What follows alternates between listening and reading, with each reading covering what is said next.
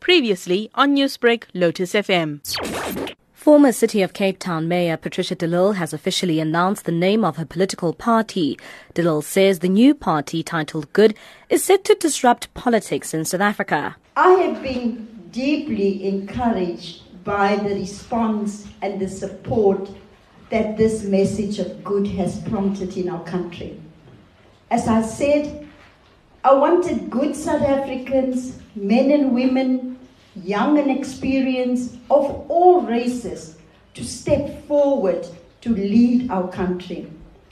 De Lille says Good is an alternative that South Africans need. The Good movement, we have done our research.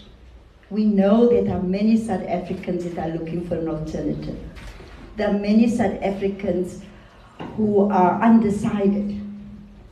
And like Nelson Mandela said, you always think it's impossible until it's done. I think South Africans know me by now. I will not give up. And I'm driven by the love for my country. And I sincerely believe, that there are many good South Africans. De Lille also weighed in on the current process of land expropriation without compensation. Our constitution provides for expropriation of land.